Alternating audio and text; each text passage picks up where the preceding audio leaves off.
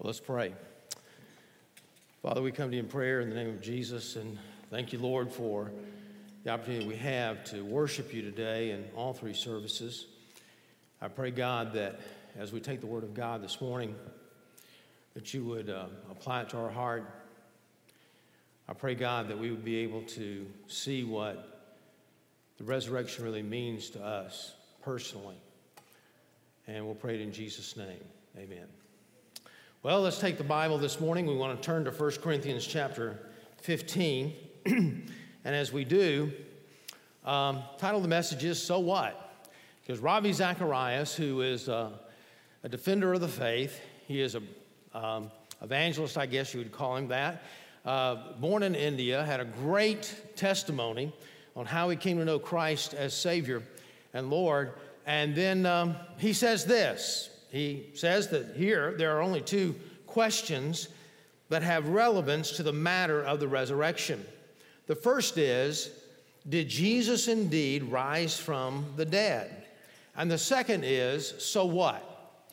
And so as we look at 1 Corinthians chapter 15, we discover something. The first 11 verses that we looked at last week have to do with the resurrection of Christ. The verses 12 through 58, the rest of the chapter has to do with the so what. Because you see, one of the things that we get confused on at the church at Corinth, as Paul wrote this letter and wrote this chapter to the church at Corinth, is that they were doubting the resurrection of Christ. They were not. This happened this book was written only 20 years after the resurrection of the Lord. The Bible says in verse 6 of this chapter, it says that it was seen of 500 people all at one time. So hundreds of people had seen the resurrected Lord. Many of them, some of them, had to be living in Corinth because it was really a hub city. And so he says, look, many of you know about the resurrection of Christ, and so you've seen him personally, and so I'm just going to sort of give you an overview of this. But the problem was in the church of Corinth, they didn't believe necessarily in their own resurrection. And they had problems with this, and they were wondering, and they're struggling with this, because in their background, the Greco-Roman Empire did not believe in a resurrection. In fact, they believed when you're dead, you're just dead. And even the Jews, the Sadducees, for example, some of the leaders of the Jews, did not believe in a resurrection. Others just simply believed in a resurrection at the end of time. And so they were wrestling with this. Well, what about us? We know that Jesus had died on the cross and he rose again on the third day, but what about us? And so this answers the question, so what? And so we look in verse 12, it says, now, if Christ is preached that he has been raised from the dead, how do some of you say that there is no resurrection of the dead? Here's the verse right here. This asks the question that the rest of the chapter answers. We're looking at 12 through 19 this week, and then 20 and following in weeks ahead. So as we're looking at this, there's 6 things that he says that would not be true if there were no resurrection of the dead. I want to put them in 3 different categories. Number 1, we're going to look at the effects the resurrection has on our faith. Secondly, the effects that the resurrection has about his grace toward us. And then thirdly, the resurrection, how it affects our hope in the life ahead, in the life to come.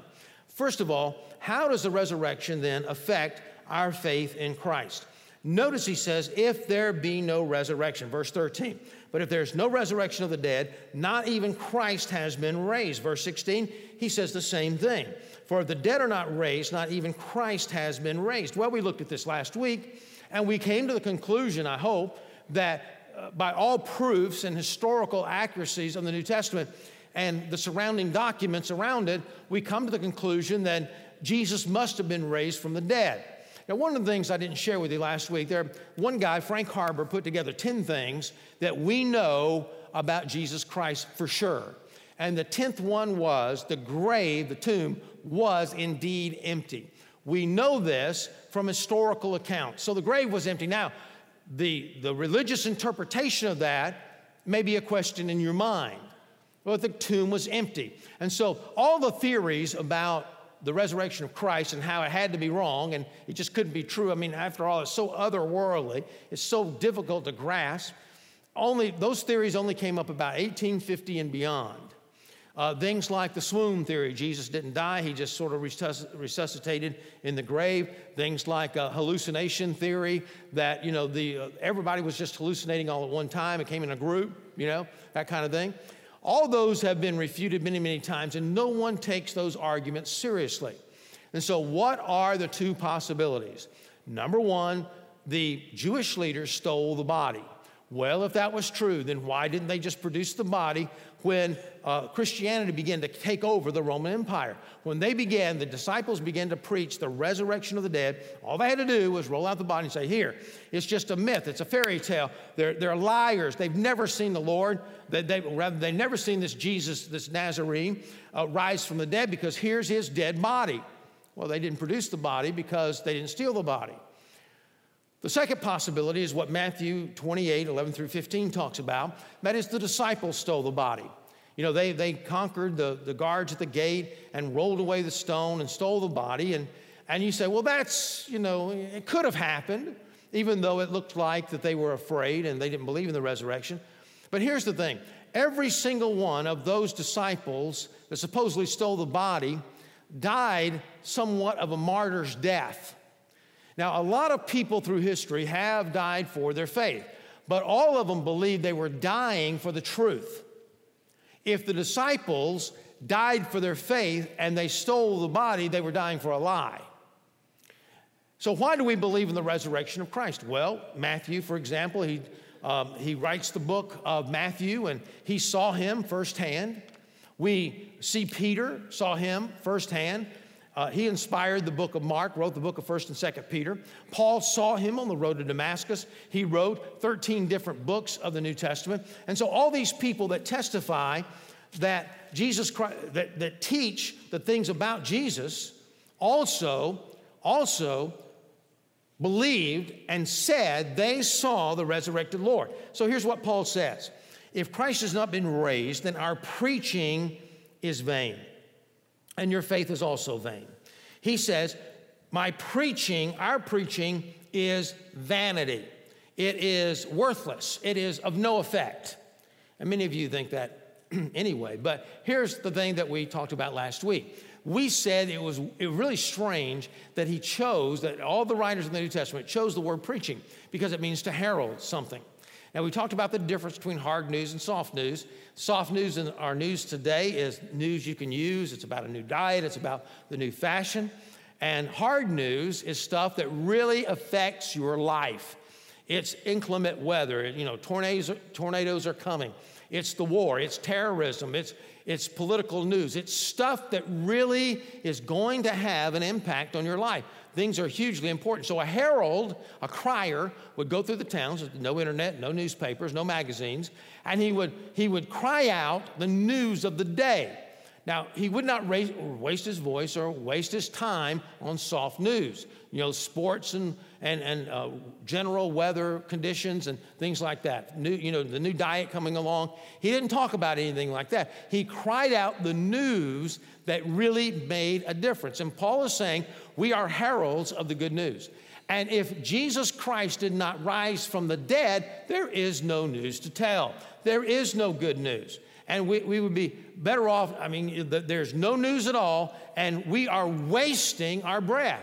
Then he goes on to say, he says, Christ's teachings are worthless because your faith is vain. Moreover, we have been found to be false witnesses of God because we testified against God that he raised Christ, whom he did not raise, for in fact that the dead are not raised. He says, if the dead are not raised, we're not only preaching worthless stuff, but we're preaching a lie. Because what we've said is we saw him with our own eyes. Now, if we did not see him with our own eyes, then we're lying. We're not telling the truth. Somebody, in fact, Rudolf Bultmann was one of the first guys that did this, an old German theologian that decided to demythologize the New Testament. Myth being a fairy tale, de-fairy tale the New Testament. And how he did that was he just simply took out all the miracles of the Bible. So we're just going to look at the teachings of Jesus. We like the stuff about love. We like the stuff about mercy and forgiveness and all the good teachings about Jesus. But all this feeding the 5,000 and walking on water and being raised from the dead, we're just going to take that out because that is unbelievable stuff because miracles just don't happen like that. In fact, they don't happen at all. So they demythologize the New Testament. Sometimes we think about that ourselves, and we have the feeling, well, I'm just going to take out all this stuff in our society today about the miracles of Jesus. I mean, after all, the resurrection, I'm not sure about that one. And of course, you know, Jonah being swallowed by the great fish and all that kind of stuff.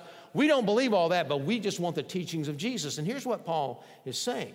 He's saying, if we are lying about the very foundation of our faith, who's to say that we're not lying about the rest of it? He says, if we are lying about that, we are lying about God. That's what he's saying here. We're lying about God. How in the world can you trust anything that we're saying? And the only thing that we know about the teachings of Jesus really are here in the Bible. And so he says, our teaching is vain. He said, now look, Pastor, you know, it's okay. I don't need to know the bodily resurrection of Christ. I know of theologians that would say, if we found the body of Jesus today, I wouldn't have a problem with it. I'd still have faith. Well, here's the problem. You're having faith in something then that is not historically accurate. So therefore, it cannot be considered as truth. Many people say, well, I received Jesus because, I don't know, I needed peace in my heart. I needed to be fulfilled. I needed to have real hope in my life. You know, I was really down and I was in despair, and I trusted Christ to make me feel better. W.H. Auden, who was a converted atheist, shared his testimony. He said this, basically, in a nutshell. He says, I received Jesus Christ because he did not fulfill my life. I received Christ because he did not give me any peace. I received Christ because I did not find hope in him. What was he saying? He was saying, look, I received Jesus not because of what he was going to do for me, because I would never, he said, I would never create a God like this God. I would have created a God in my own image, not this God, not one that would die on the cross for me. That makes no sense to me. And we're all about creating a God in our own image. He says, I received Jesus Christ because I was faced with historical crucifixion of Jesus Christ and the resurrection from the dead. It was true, and I had to struggle with it. I had to do something about it. He said, after all, that fulfillment came later, and it did happen. But he didn't do it for the soft news. He did it for the hard news. Without the resurrection of Jesus Christ, he says, if we don't believe in our own resurrection, then Jesus Christ has not been risen from the dead at all. And yet, the Bible teaches historically that it happened. So secondly, we find the effects of his grace toward us. Look down at verse 17. It says, and if Christ has not been raised, your faith is worthless. You are still in your sins. Now, how can that be true? Have you ever wondered about that? You know, the Bible says that Jesus Christ died on the cross. His hands and feet were nailed to the cross. The Bible says without the shedding of blood, there's no forgiveness of sin, because the life of the flesh is in the blood. Jesus shedding his blood on the cross was a payment for our sin. He cried out with a loud voice on the cross, it is finished. The debt, it means literally in the Greek, the debt has been paid. And yet without the resurrection, it says we're still in our sin. Romans 4:25. We're still in our sin. So how do you reconcile that? Well, let me ask you this. How many of you have ever shopped at Costco or Sam's? Anybody here besides me? I mean, the rest of you are not going to vote for anything. I understand that. Some people never vote for anything, never raise their hand for anything. What was it? How many of you want to go to heaven? Well, too late. Too late. You can't. And we're not getting up a bus going right now. That's the old joke, You've shopped at Costco or Sam's. So what happens when you leave the store? Well, there's a little 75-year-old woman standing there taking your receipt, okay? And there you are. You got this long receipt. You got your buggy full of stuff, and you're thinking, ooh, I just can't wait. And you say, here, stand down.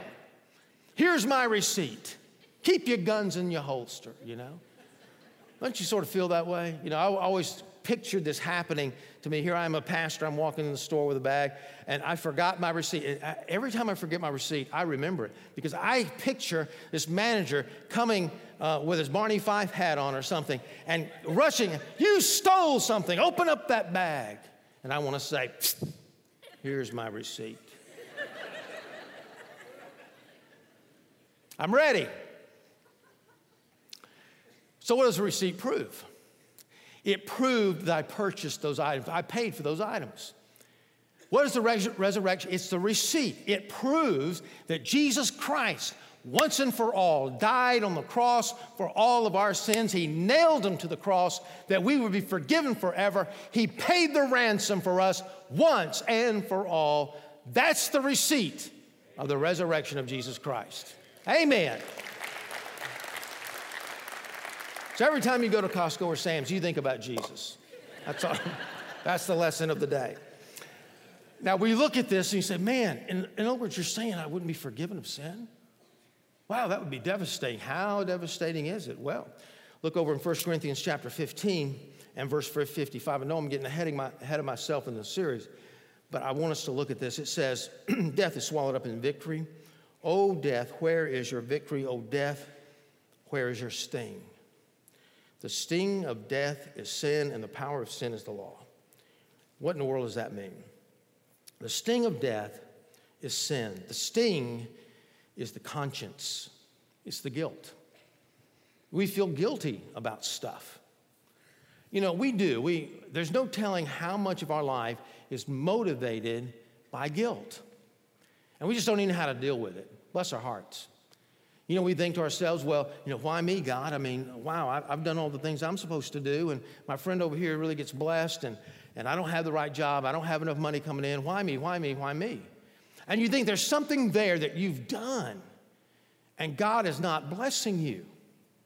Then on the other hand, there's a guy that's blessed, and he's thinking, oh, God, look what I've done. I mean, I'm not perfect at all. I've done this, this, and this.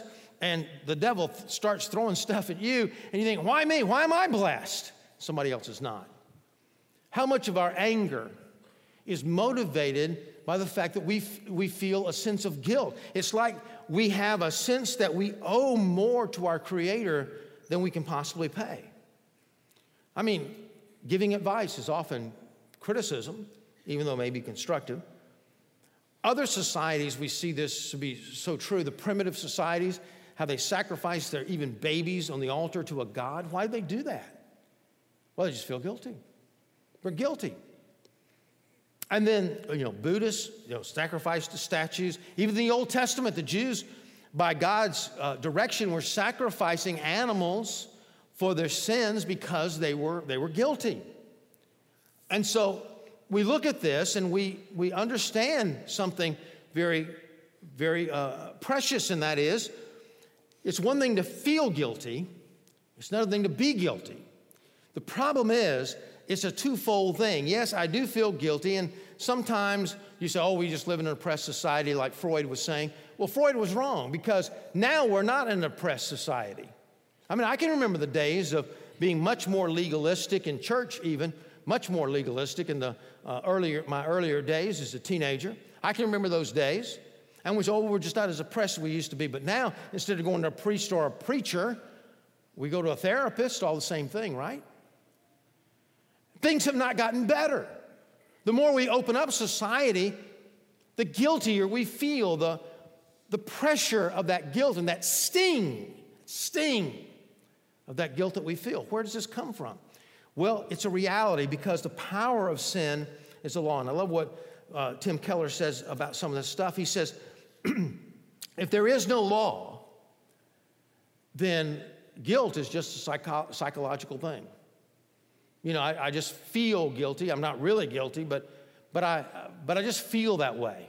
But if there's a law that you go by, then you not only feel guilty, but you are guilty. In other words, if I steal something, I don't only feel guilty about it, but I am guilty. If I destroy your reputation, I should feel guilty about that, but I also, whether I feel it or not, it's there. It's eating away at me and my conscience. It's hurting me. And, you know, it's like that movie and book, Murder on the Orient Express. You know, if you recall the movie, if not, man, where you been? It's been out like, many moons, forever. And so the story goes, these people on the train, there was a murder happening. This detective on the train was trying to solve the murder. And the end of the thing, he was trying to interview these 12 different people, these suspects on the train. And it turns out at the end of the movie, all of them did it. All of them. And Paul is saying, look, all of us did it. All of us nailed Jesus to the cross. All of us find ourselves guilty. A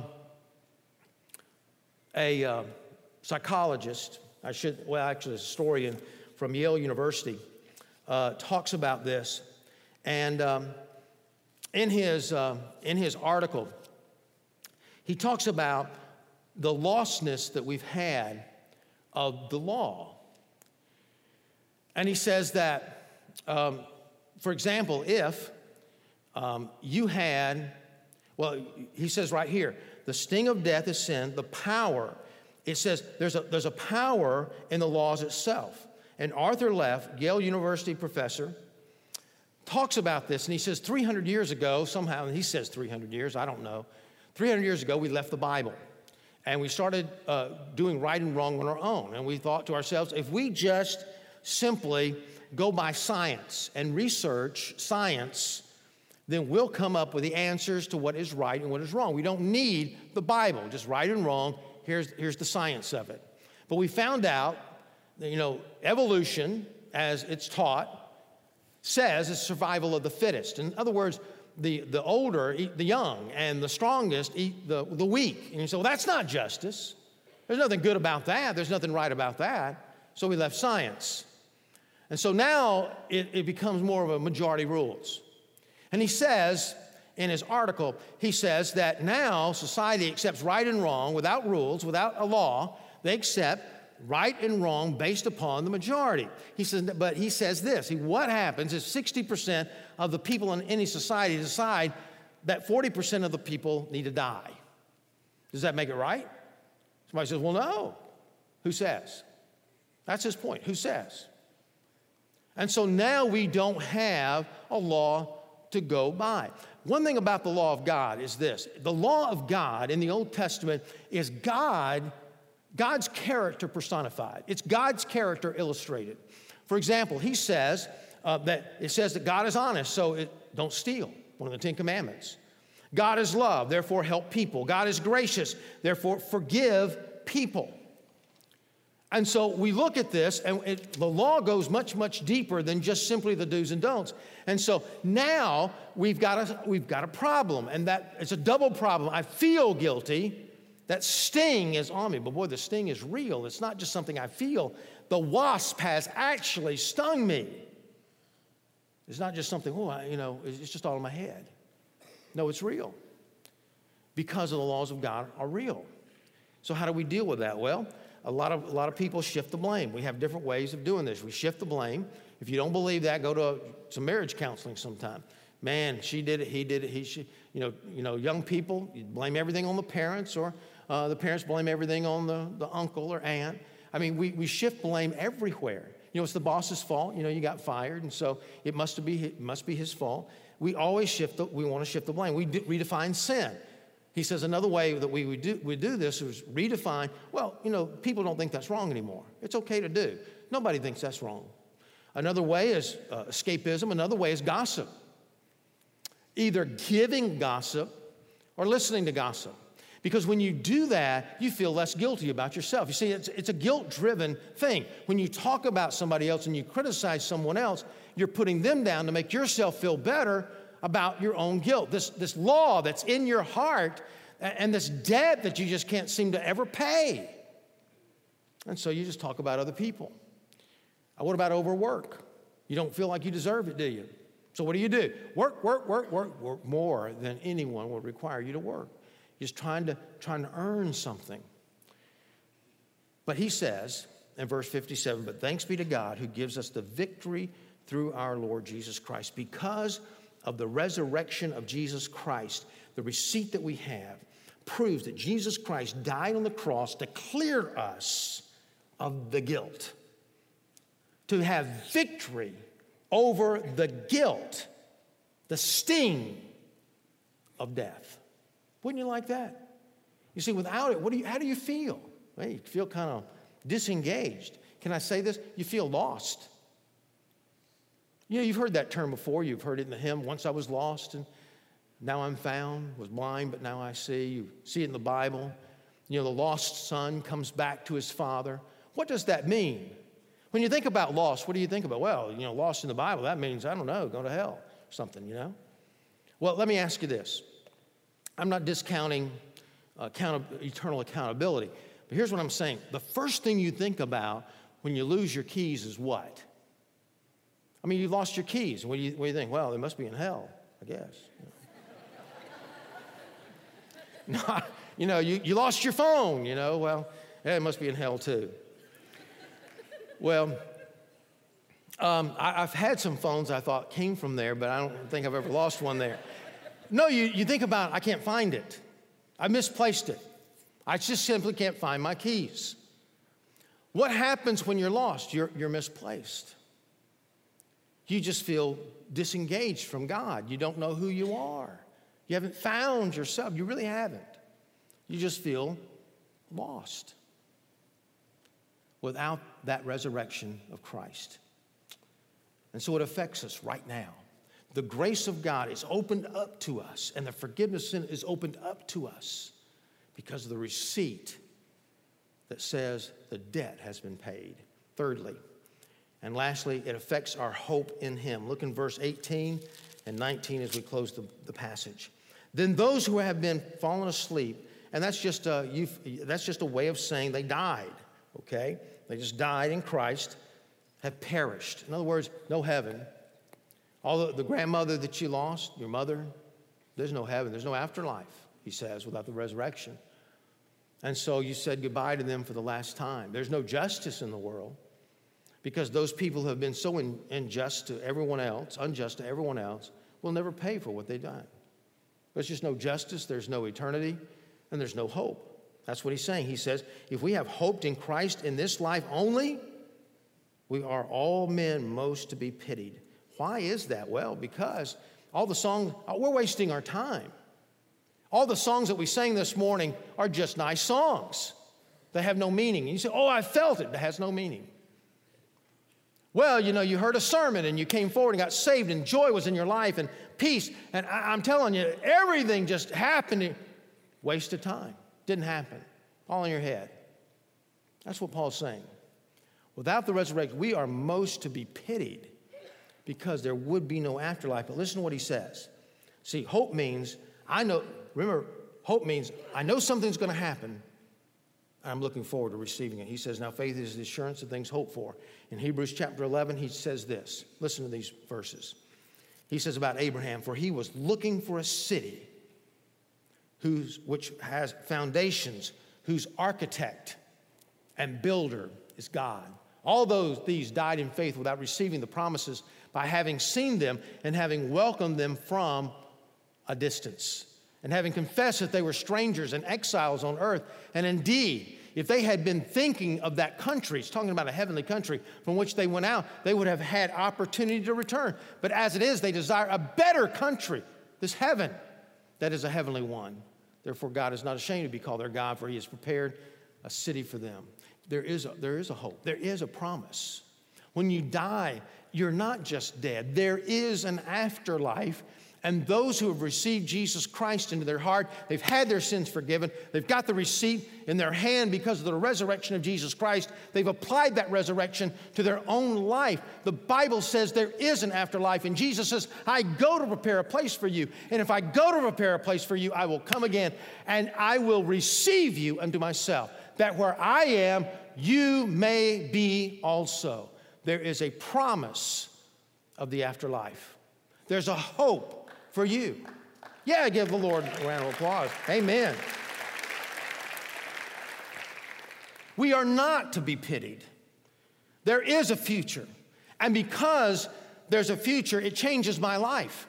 There are people here, maybe in their 70s, and you're thinking to yourself, well, my life's behind me. I mean, the best years behind me. I mean, my goodness, I'm creaking around. You know, I can tell you right now, I know I'm getting old, because when I run in the rain, I get wetter than I am when I walk.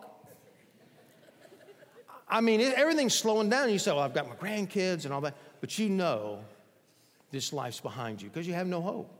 But listen, if there is a heaven, and there is, if there was a resurrection of Jesus Christ, and there was, and the reason for the resurrection of Jesus Christ was to prove he paid for our sins. He paid for our sins so we can have a relationship with him here on this earth and one day go to heaven. If that, then 70 years, my dear friend, that's just a drop in the bucket. You're just getting prepared for a greater day, right? You've got a future and you've got a hope. But otherwise, there's just not much there. You see, the question is not how old the earth is not whether Jonah got swallowed by the great fish. It's not even what happened to you at a former church. It's not whether there's dinosaurs in the Bible or something, you know. The real question is, did Jesus Christ rise from the dead? And if so, do you see it? Does it make a difference to you? Does it really? If not, there's no forgiveness, and you just feel kind of lost. You know, when I was studying this passage, something came to me this week that I have not felt in a long, long time. And I share my testimony in the dinner with the pastor when we have that every month. And I share it, and I remember the details of how I received Christ. I heard all these sermons. I was under conviction. I was in the bed late at one night, 2 o'clock in the morning, couldn't sleep. Gave my life to Jesus Christ, and I talk about that. But it had been years since I felt it and what it was like as I went through that night. And reading this passage, I can remember feeling so lost. You say, well, you're just a teenager. Well, you don't believe what teenagers go through. Why did they go through that? Well, they're no longer children. They're not quite adults yet. And during that period of time, you deal with the realities in your life, like maybe at no other time. You know, after that, college and beyond, you start lying to yourself.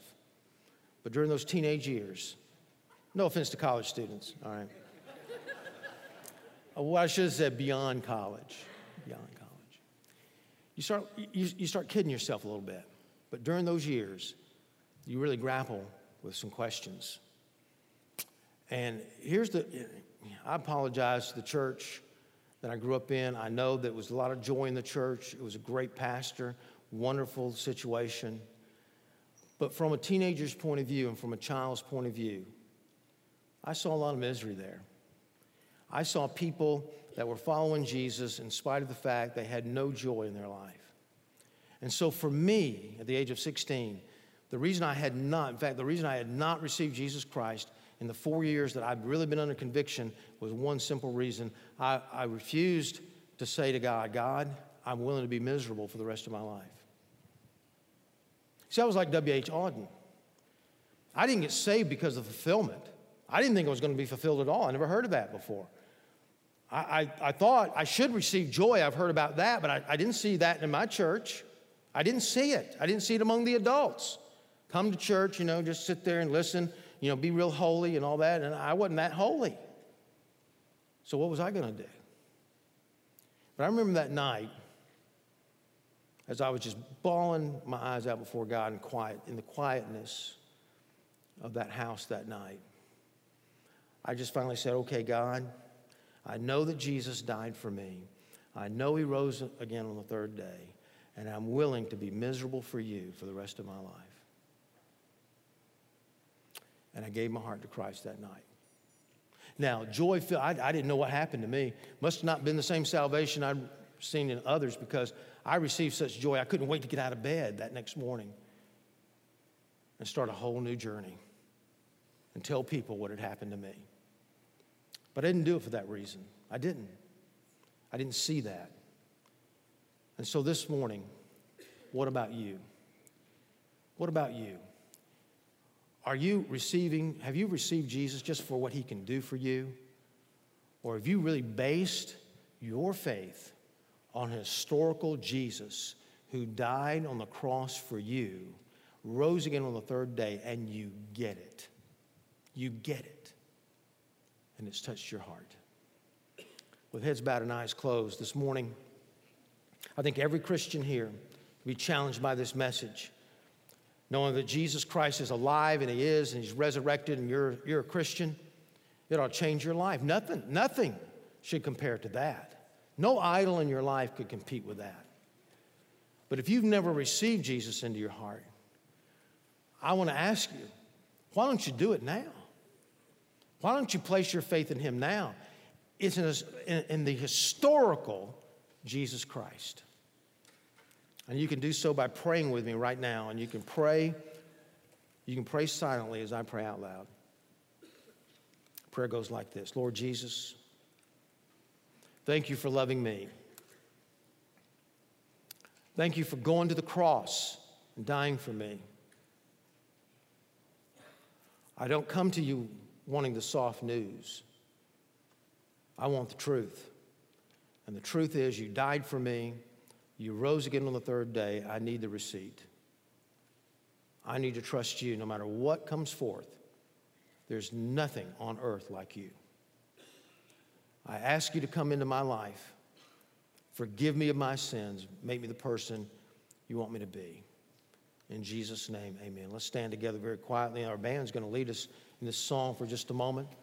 And as we sing this with heads bowed and eyes closed, you prayed that prayer to receive Christ. Now, you received an historical Jesus who had courage enough to die on the cross for you and courage enough to rise again on the third day. So I'm going to ask you, got two guys up here standing in the front. You have enough courage right now to say, I received Christ into my life. I'm a church member, though. I received Christ into my life. I really trusted the historical Jesus Christ today. You come, you take one of these gentlemen by the hand and courageously tell them, yes, I've received the Lord. And as you do it, I think other people around you are going to be touched by that. And they're going to make that same decision. So right now, altar is open, by the way. Anybody would like to come and pray. But these guys are standing here in the front. You prayed that prayer, or you want to pray that prayer, you come and talk to them as I pray for you.